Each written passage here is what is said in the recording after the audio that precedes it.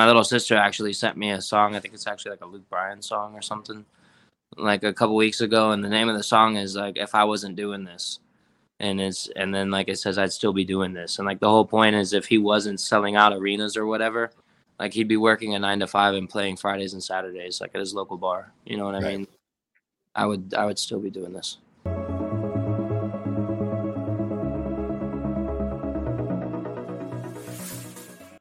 And what is up? Welcome to the Sloppy Syndicate. I am your host, White Trash Donnie, the trashiest host in the trailer park. So thanks for joining the Sloppy Syndicate. We have none other than Sons of a Tradesman in the green room. We will bring them on here shortly. They're a vivacious, high-energy rock band that brings some Aerosmith and some Led Zeppelin sounds back into my life. So if that's something you're interested in or that's your genre, definitely check out Sons of a Tradesman. We will get them here in the studio shortly so we can learn a little bit more about them and their musical influences and just learn the band itself. So without further ado, let's go ahead and bring in Sons of a Tradesman. All right. How we doing, fellas? Good. Great. So folks in the audience, if you have any questions, don't hesitate to put those in the chat. So let us know, Andrew and Mike, a little bit about Sons of a Tradesman. I know you're from West Palm Beach, Florida, which isn't too far from Orlando. So how did you get started in the music? What made you form the band, and so on and so forth? Take it away, Andrew. I guess I'll take the first one, man. So I was born and raised here in Florida, West Palm specifically, and I moved to Ohio to go to school. And I was wrapping that up, and I was moving back home, and I was in a white-collar job up there and just kind of figuring out what I wanted to do. I knew it wasn't that. And before I moved away, I had befriended PJ and Nick, who I originally formed the band with. And we had been jamming and whatnot, and now I came up with the idea to start a band. So before I moved back, I hit him up, and told him, hey, let's start a band. And never with any intention of really, like, doing much that we had ever done before, which was just, smoke weed and jam. And so, like, we were missing a drummer, so I'm looking around for a drummer, and I couldn't find anyone. So naturally, I asked my barber, because barbers know everyone. And his girlfriend at the time had grown up across the street from Chris. And so I kept like hounding him for Chris's number, and I couldn't get Chris's number. And I finally found him on Instagram, like a thirsty broad. And I hit him up on Instagram and kind of like told him what we were trying to do. And he came to my parents' house at the time, was where I was still living. It's where we started the band and we're jamming at. And came to jam, and that night he asked if he could leave his drums there. And we were all like, "Oh man, like he's gonna leave his drums," like we were all stoked. And so we started jamming, and that turned into starting to learn some songs, and that turned into maybe like write a song, and then maybe we should go play somewhere. And then people saw us play there, and then it was, oh, now we're gonna go play over here, and now it's open for this band, and now let's go play 3 nights in a row. And it just kind of like continuously snowballed into something that I don't think any of us ever planned for, the original 4 of us. And then when our original guitarist had to move, we were blessed to meet Mike, and Mike's been in the band ever since. He does like literally everything. He mixed the whole record. He does a lot of our video and visual stuff and a lot of the business stuff. And we just kind of took off, man. And then unfortunately when Nick passed away, like the 3 of us, Guido and Chris and I, got together and talked about what we were going to do, because at that point we had kind of tipped our toes in the water when it came to recording a record. And obviously now we were faced with this obstacle and just kind of wondering what to do. And that's when we decided to just, full send. And it cost us a life up to now, so we might as well give it the best we got. And we finished writing the record and got right into recording and playing as much as we can. And it got us here. It got us in front of White Trash Donnie, at least, right. what I mean? Right. Just send it. That's all you got to do. When in doubt, throttle out, send it. So, and obviously I know some of your musical influences based off of the music. Obviously we hear some Zeppelin in there. We hear some Aerosmith. So there's definitely that classic rock vibe. So who, other than the Zeppelin and Aerosmith, who are some of your major influences, growing up that kind of made you pursue, the musical industry? For me, a big one was the Chili Peppers. That was a big one when I had just started playing guitar. Was when I was kind of introduced to them. I mean, I had always known who they were because everybody, knows who the Chili Peppers are. But I got introduced to them when Stadium Arcadium first came out in like 2005, six, and I really dug that entire thing. It was like a double record. There was something like 37 or 38 songs, and I just really dug them, and that made me dig back deeper to their previous stuff, and that's when I discovered Blood Sugar Sex Magic, and that was like my all time. That it is one of, if not my all time favorite record. So as much as I love Zeppelin and all those classic rock bands, the Chili Peppers were probably the biggest influence on me. And I would have to, agree. Red Hot Chili Peppers, phenomenal. I go back to Korn. They were a big influence. Rob Zombie. Just so many. There's so many out there that, I mean, like you said, it's tough to pick one. So, Yeah. For you, Andrew, some musical influences that pushed you in pursuing a musical career. I mean, like when I graduated high school in 2010, the date, so I'm like creeping on 30. So like the rock bands that were coming out when I was like in high school were like Sum 41 and Green Day, and it was like I was just hearing like AC/DC for the first time. You know what I mean? So like my friends are listening to Fat Lip, and like I'm listening to TNT for the first time. And I'm like, have you ever heard this shit? I was like, this makes me destroy all of mankind. Like I love this. And so like AC/DC was the first rock band I ever loved, and then obviously I got like sucked into the Zeppelin, and I love Zeppelin obviously. And then as we've kind of matured as a band, like I've turned to people that like surprise me with how awesome they are, so like I'm a huge like Tina Turner fan. I love Tina Turner. I obviously like I love Waylon Jennings and guys like my absolute hero, Steve Mario that sang in the Small Faces, another vocalist that like I super admire. So as a big hairy man, that sings the way that I do, that guy like Turner that as a 70-something-year-old woman, she has no business sounding like that. You know what I mean? But she does anyway, and she kills it. Right. So yeah, the vocals are super crisp, clean, great vocals on the whole record. And what was a lot of bands come up with, they release an EP first. What was what made you guys go for a full album right up front? That everybody else does EPs. Okay. And I think because we had so much music from over the since the band was formed, whatever it was through over 3 years ago, we had just had so much original music in our back pocket that we had no choice but to do an LP. And plus we had this whole concept that Nick, the original bassist, had come up with, that was the basically the Sons of a Tradesman concept with the four brothers that are kind of battling for their father's inheritance, and that theme kind of runs throughout the whole album. But we were going to do it originally, and we had, I don't know, we had what, like 6 or 8 songs, and then pandemic hit, and that put another delay on the record, and then we wrote a bunch more, and I don't know, it just kind of turned into a full length. But like Andrew said, we didn't want to do the typical thing that bands do, because a lot of bands now will release an EP, or they'll just release single after single, and we kind of wanted to do the old school thing where you release an album as an album. It's supposed to be listened to as an album front to back. So Yep. And their album is Stir the Pot. That was released March 11th of this year. Definitely a great album. So if you have not heard of Sons of a Tradesman, make sure you check them out. My favorite song is probably Witch's Brew. One of my favorite songs on there. And then Time Kills. So 2 very good bangers that I like.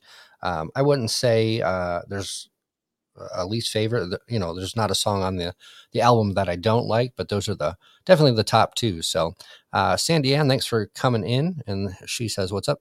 Hey, Sons of a Tradesman. So appreciate you having you in here and joining us as we learn a little bit more about Sons of a Tradesman.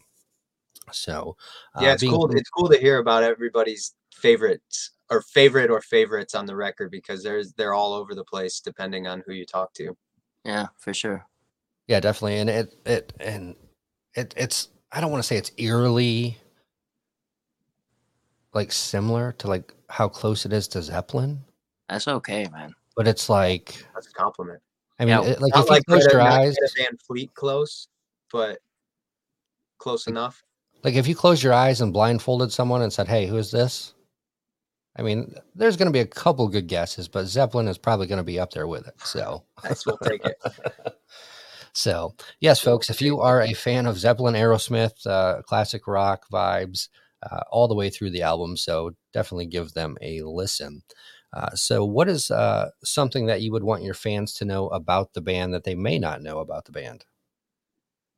I mean, I would want them to know that I guess where we came from, like I feel like all of our favorite bands and all of the great bands, if you will, they have this like organic like make story. It's almost like this like weird love story of how like the band came to be. And I mean like we have that. And I hope that everyone sees it, and I hope that everyone realizes that the things that motivate us to make music, I feel like, are not the things that would motivate your average band. Not to, say average band, but it's just not, like I started this band with my best friend, and I don't have him anymore, so it's a big part of the thing that pushes us. And then beyond that, it's just we all got in this band and started writing the songs that we started writing because we got sick of waiting for somebody else to write them. I got sick of looking for new music all the time and hearing the same copy paste garbage over and over again, and being told that that the way that we wanted to do it didn't work. That's not the way it works anymore. And so you talk about things like releasing an LP, or doing a shot and hitting the pipe and my promo videos or whatever. It's like rock bands used to throw shit out of hotel rooms. You know what I Right. mean? Like, Yeah, you have the what documentary? The Motley Crue documentary, where like him and Ozzy are hanging at the pool, and like he literally pisses on the pool deck, and Ozzy licks it up. Like, I yeah, mean, dude. that's like the crazy stuff from back in the day, and now Yeah. it's kind of like, it's frowned upon clearly, but yeah, you got to let the bands express themselves and have a little bit of fun. So We Yeah, named everyone takes that shit way too seriously now, and you can get in so much trouble for doing, not that you couldn't before, but like, I don't know, dude. it was a little more Everyone's lenient. gotten so uptight with shit. It's just it's not what we want out of our band. Yeah, like shit, man. And like, there isn't a better genre of music to be over shit than rock and roll. You know what I mean? It's freedom music, man. Yeah, I remember Megadeth, Pantera at a young age. I was probably 5 or 6, and my dad's Fox Body 5.0 ripping down the dirt Yeah. roads, because I mean I grew up in a farm town, so there's nothing but dirt roads around us, and he's just doing donuts and all kinds of blasting Megadeth, Pantera, and Ted Nugent, and just I Oh, mean that's that was my childhood, like just doing stupid stuff out on the farm. Hell, I remember like having like demolition derby cars where we just drive around the field and like clip each other and have fun. So, oh so yeah. yeah, definitely a different era than it was back then, but nonetheless, still great music out there. And like Oh, you said, I wish there was a little more leniency to welcome the shit show. Yeah. Because I would yeah, I couldn't be on tour because I'd be in trouble in every city we went to just based off of my antics and being the idiot I am. It'd be like, hey Mike, make sure you have bail money just in case. We have to set aside a certain amount of bail money before tour, Right. just in case. it's for me. It's for me. But yeah, But good yeah, man, times I for mean, sure. so many people are so worried about offending people nowadays. It's just you can't say the wrong thing, or you can't even say the right thing. You can't say anything, it seems like. Right. Yep.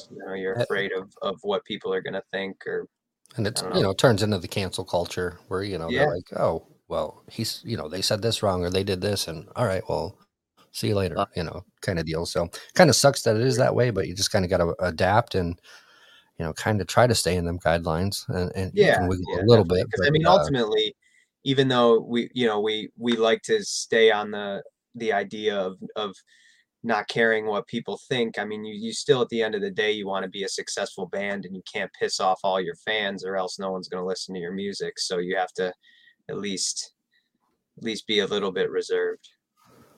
Absolutely, yeah. And I remember going to what was it? It wasn't Vans Warped. It may have been Vans Warped Tour. Anyway, Gore was playing, and I was probably 13, 14, and like Gore's stage show was just like completely insane.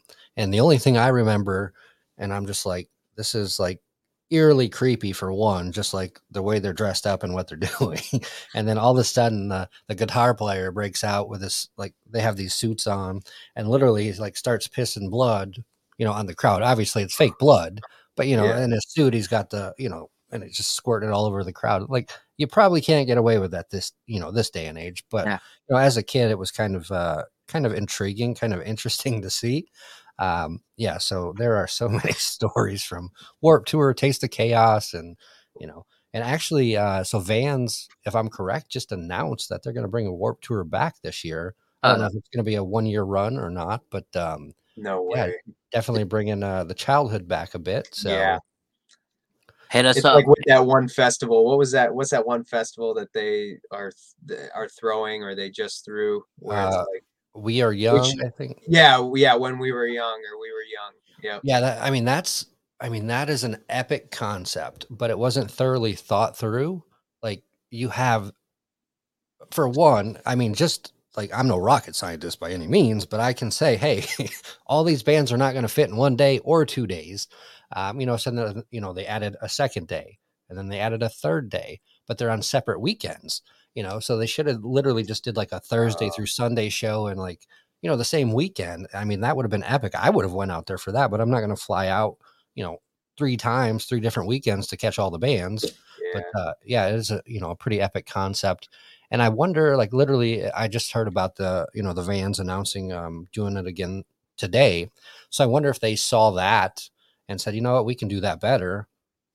Obviously we did Warp Tour for 20 some years, and so let's take our show on the road, and obviously there's a demand for it. So hey, why not? So Yeah. yeah, maybe something. I know it always comes through Orlando, so maybe something you guys could look into and play some of the. Yeah, I don't know if that's they're going to have the Arnie Ball stage anymore. I don't know any of the aspects of it, but definitely would be super cool to get on some of those tours like that. yeah, that's what we're looking to do next, man. Like after since we finally released this record, we want to start touring and try and hop on the festival circuit if we can. All right, and Yeah. so past or present, who would be one artist you would want to play with, write with, or collaborate with? It can't be Zeppelin or Aerosmith. That's out of the question. So someone else. I'd probably say Prince. Prince. Okay. I mean, Ooh, that's a good one. yeah. That was That's, out of left field, but that was a good one. Yeah. yeah, on top of everything else. Dude, I don't know. I think doing one with like Queens of the Stone Age or Josh Homme, like just by himself, or like having Josh Homme produce a record or Dave Grohl produce our record, like that would be the shit. He did a little EP with Zach Brown, and that shit is awesome. Like Zach Brown's obviously a country band, but they did the whole like pop country thing to get in the door, but like ultimately deep down, all those guys are pretty good, pretty hard rockers. Right. And Dave Grohl produced their EP, and it's awesome. Yeah, I didn't know that. Yeah, dude, check it out. It's sick. It's like a little 4 or 5 song EP. You should there's a lot of like cross genres now where cover bands are they're covering pop songs and different things like that. And who was the latest one? Was it Ed Sheeran and MGK, or I don't know. Either way, they did a mashup of I think it was I'm pretty sure it was Ed Sheeran, one of his songs. I don't know if it was MGK, but it was a mashup of different genres, two totally different ends of the spectrum, but it came out phenomenal. So what do you think about that? Would that be something you guys would be willing to do, is collaborate, say, with a reggae band, or collaborate with a country artist and come up with something kind of out of the world that's a little bit different? I'm Yeah, always definitely. shit, man. I live for weird shit. And like I feel like anybody that would reach out to us in general, and I would hope that they would feel the same respect if we were to reach out to someone like outside of our genre. Like, it would have to think, like, I would think that, you know, they're pretty cool. Like, for me to hit up like a reggae band or something and be like, hey dude, would you want to hop on one of our, you know, things?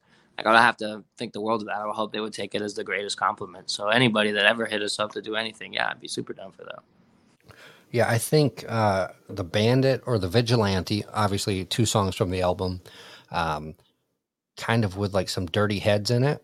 I mean, that would be pretty kick ass. So that's Yeah, just me right. thinking outside the box, just Do like like, a little you know, remix of it. Do yeah, like a little reggae remix for right. sure. So Yeah, man. I mean, ultimately, reggae is not like my style of music. I don't dislike it at all, but like to be able to push yourself creatively to think outside of your genre. Not that we really have a specific genre other than like rock and roll. When people ask us what genre we are, we just say rock and roll. Like we don't really kind of have a there's so many subgenres out there. exactly, yeah. We don't really Not find the ourselves fitting in any specific one. But yeah, it's cool to just like to push yourself creatively and think outside of your genre, and then you end up coming up with some really cool shit or some really terrible stuff, but at least you can say you tried. Right. Never know if you don't try. So, Yeah. um, you know, anything. So we just, obviously this album just dropped March 11th. And so where did Stir the Pot come from? Like the name Stir the Pot for the album? Well, I mean, a couple different places. Like, it's got a couple different meanings. Obviously, you have a song like "Witch's Brew" on it, you know, which is a song that is actually, you know, I wrote out of spite for being told that I need to be a good boy and not, you know, touch so much witch's brew. So that song was like my fuck you to the universe. And I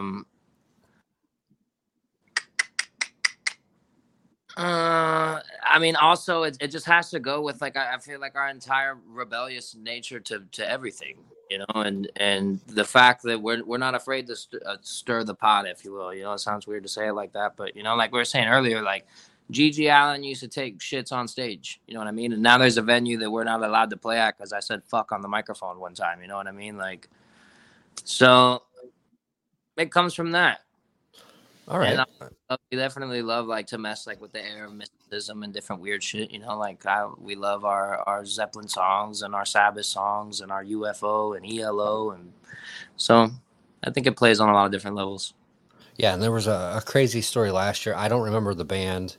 They were playing at Rockville, a female fronted band, and she Oh, pissed in some dude's mouth. Oh I yeah. And What the hell is it? thought it was a ska band. Yeah.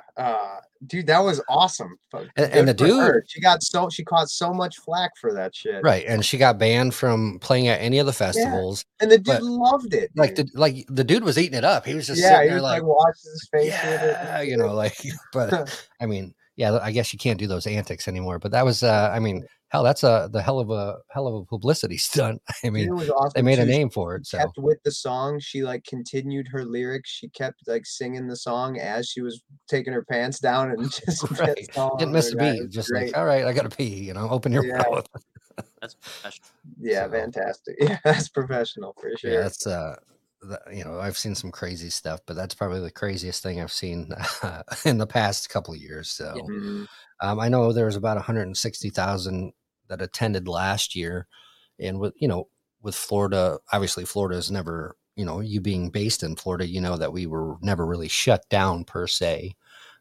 You know, so we had a lot more freedom than the other, you know, states. But I think this year is going to be huge, just because everyone's has been so tired of being cooped up, and you know, bands are ready to play. Bands have been working on music for the last 2 years, such as you guys have said. You know, the quarantine, you guys have, you know, worked on music and made it, and you know, a full album, you know, for the first drop. So, and that's, you know, something uncommon, especially in today's industry. You know, like, and that's why I asked. You know, most bands do the EP, and you know, you had a great answer to that. So, all right, so let's get into a couple random questions that I shuffled through the deck. And so, when you write a song, what do you write first? The chord progression, the vocal, melody, or the lyrics?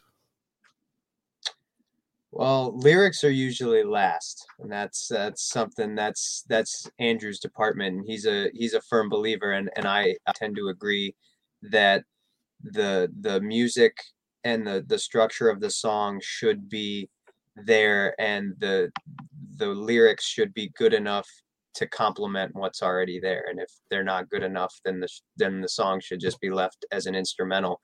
But we don't really have like a real formula of writing, let's say, a melody first or a certain part first. The way we wrote most of our songs is that we just, whoever had an idea that day at the studio, whether it was like a little riff or a melody or just something that they had in their head, like a little short piece that they just had in their head, they would bring it to practice and we would build on it. And if it worked, it worked, and if it didn't, it didn't.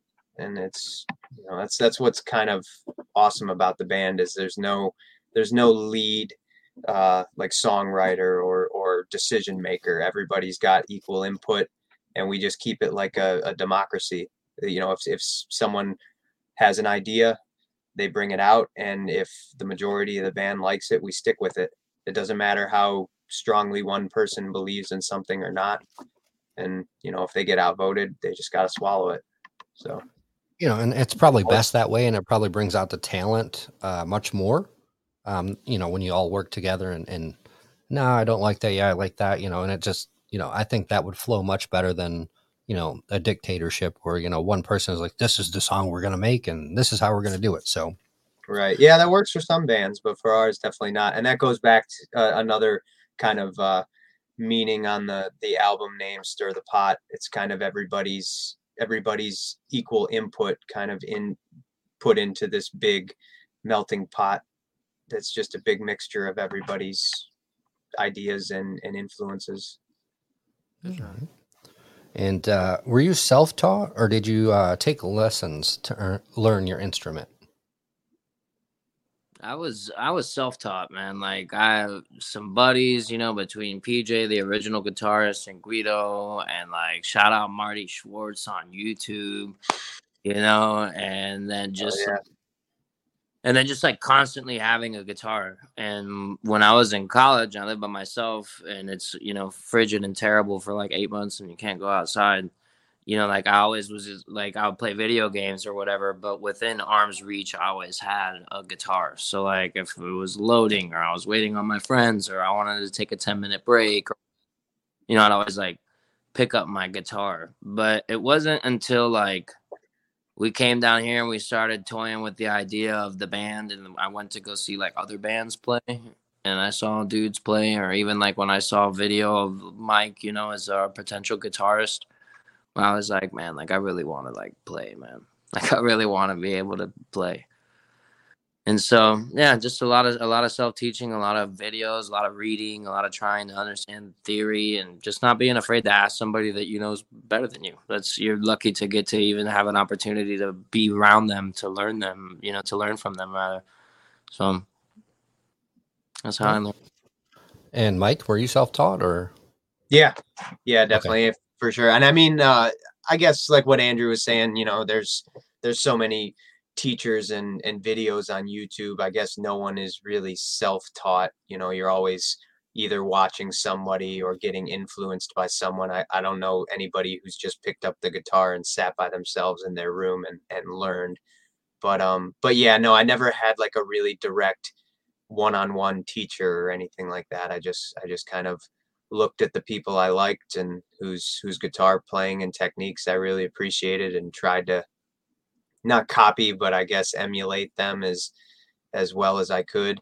And then again, to touch on what Andrew said, like you always are looking at other people around you, because even no one's ever the best in the room, and no one's ever the best out there. You can always pick up things from other people, different techniques, little ideas here and there. So you can always constantly grow and get better as a musician. So that's my goal. Never stop practicing.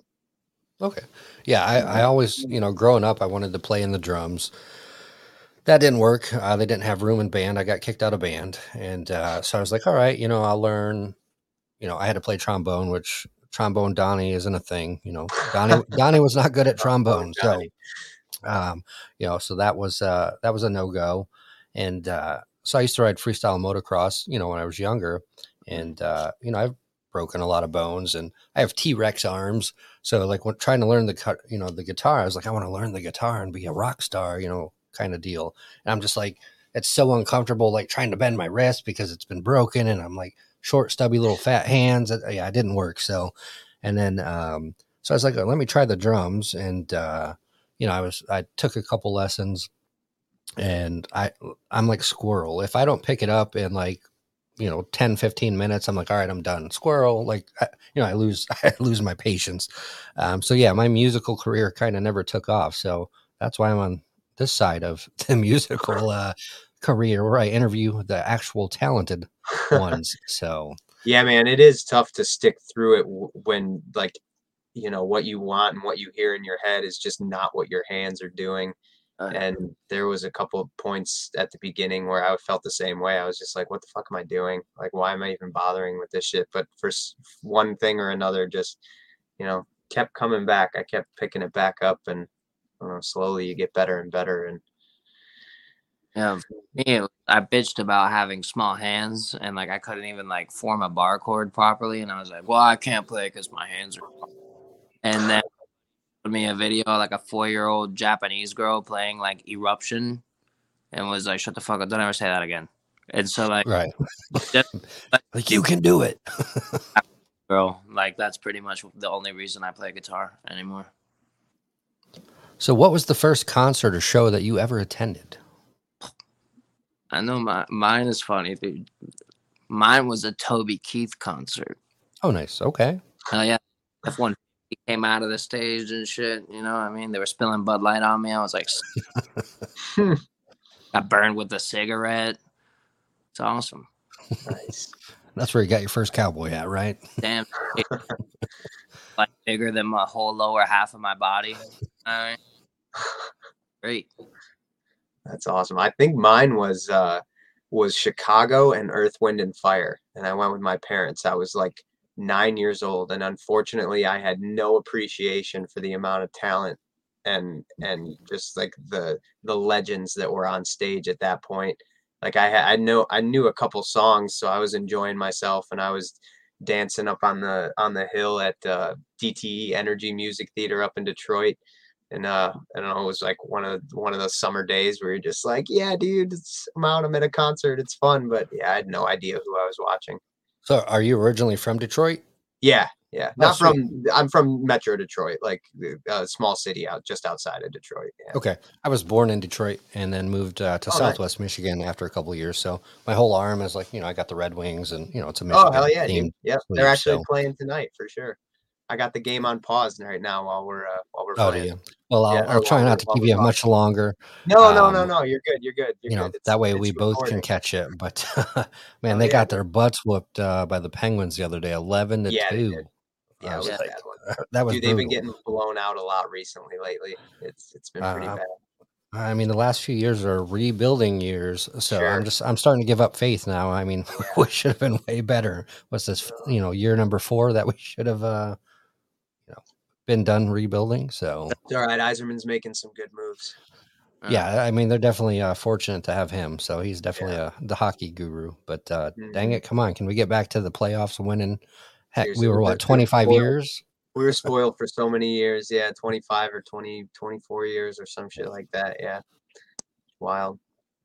So, and now Florida's doing great. Now the Panthers are just kicking ass. Yep, and Tampa. I mean, Tampa, they fell off a little bit this year, but they're still pretty high up in their division. So, what? Yeah, they've been like good like last 10 years at least. Yeah, no, well, because Yzerman was there. Yzerman built that franchise from the ground up too, and then once they won a cup or two, he left and went to Detroit, or came to Detroit.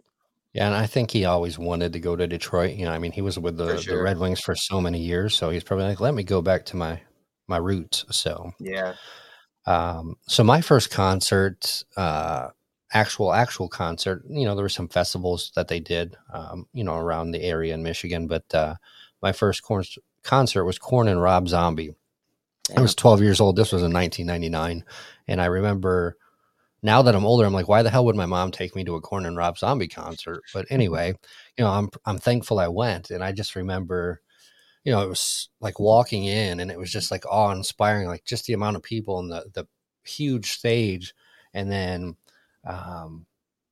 Korn comes on, and their first song, their bass is so loud. Like it literally is vibrating it's vibrating my body, like reverberating through my body. And I'm just like trying to breathe. And I'm like, oh my God, what is this? So that was my first, rodeo with a actual live concert that, took the breath out of me. So, but that was a good time. So another good question, from Amelia: what would you be doing if you weren't doing music? Not sure if that was asked yet. That was touched on at the beginning. So Andrew would be. I mean, I'd fucking figure it out.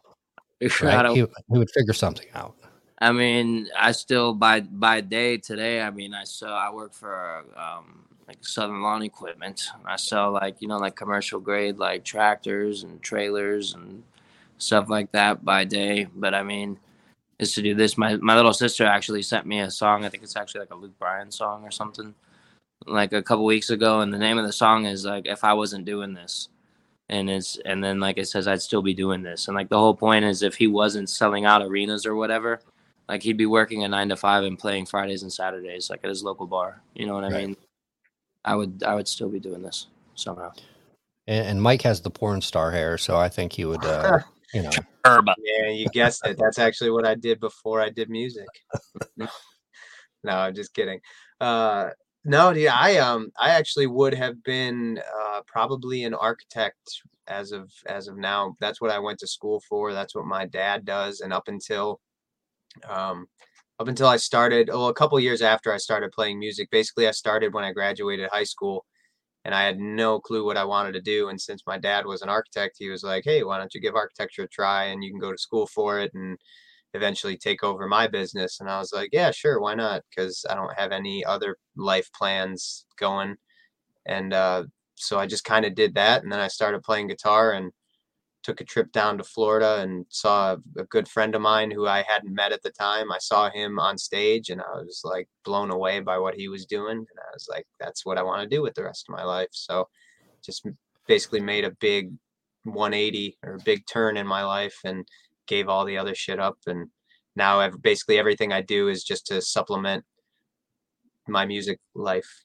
Like that's basically number one priority, even though it's not nearly the number one income.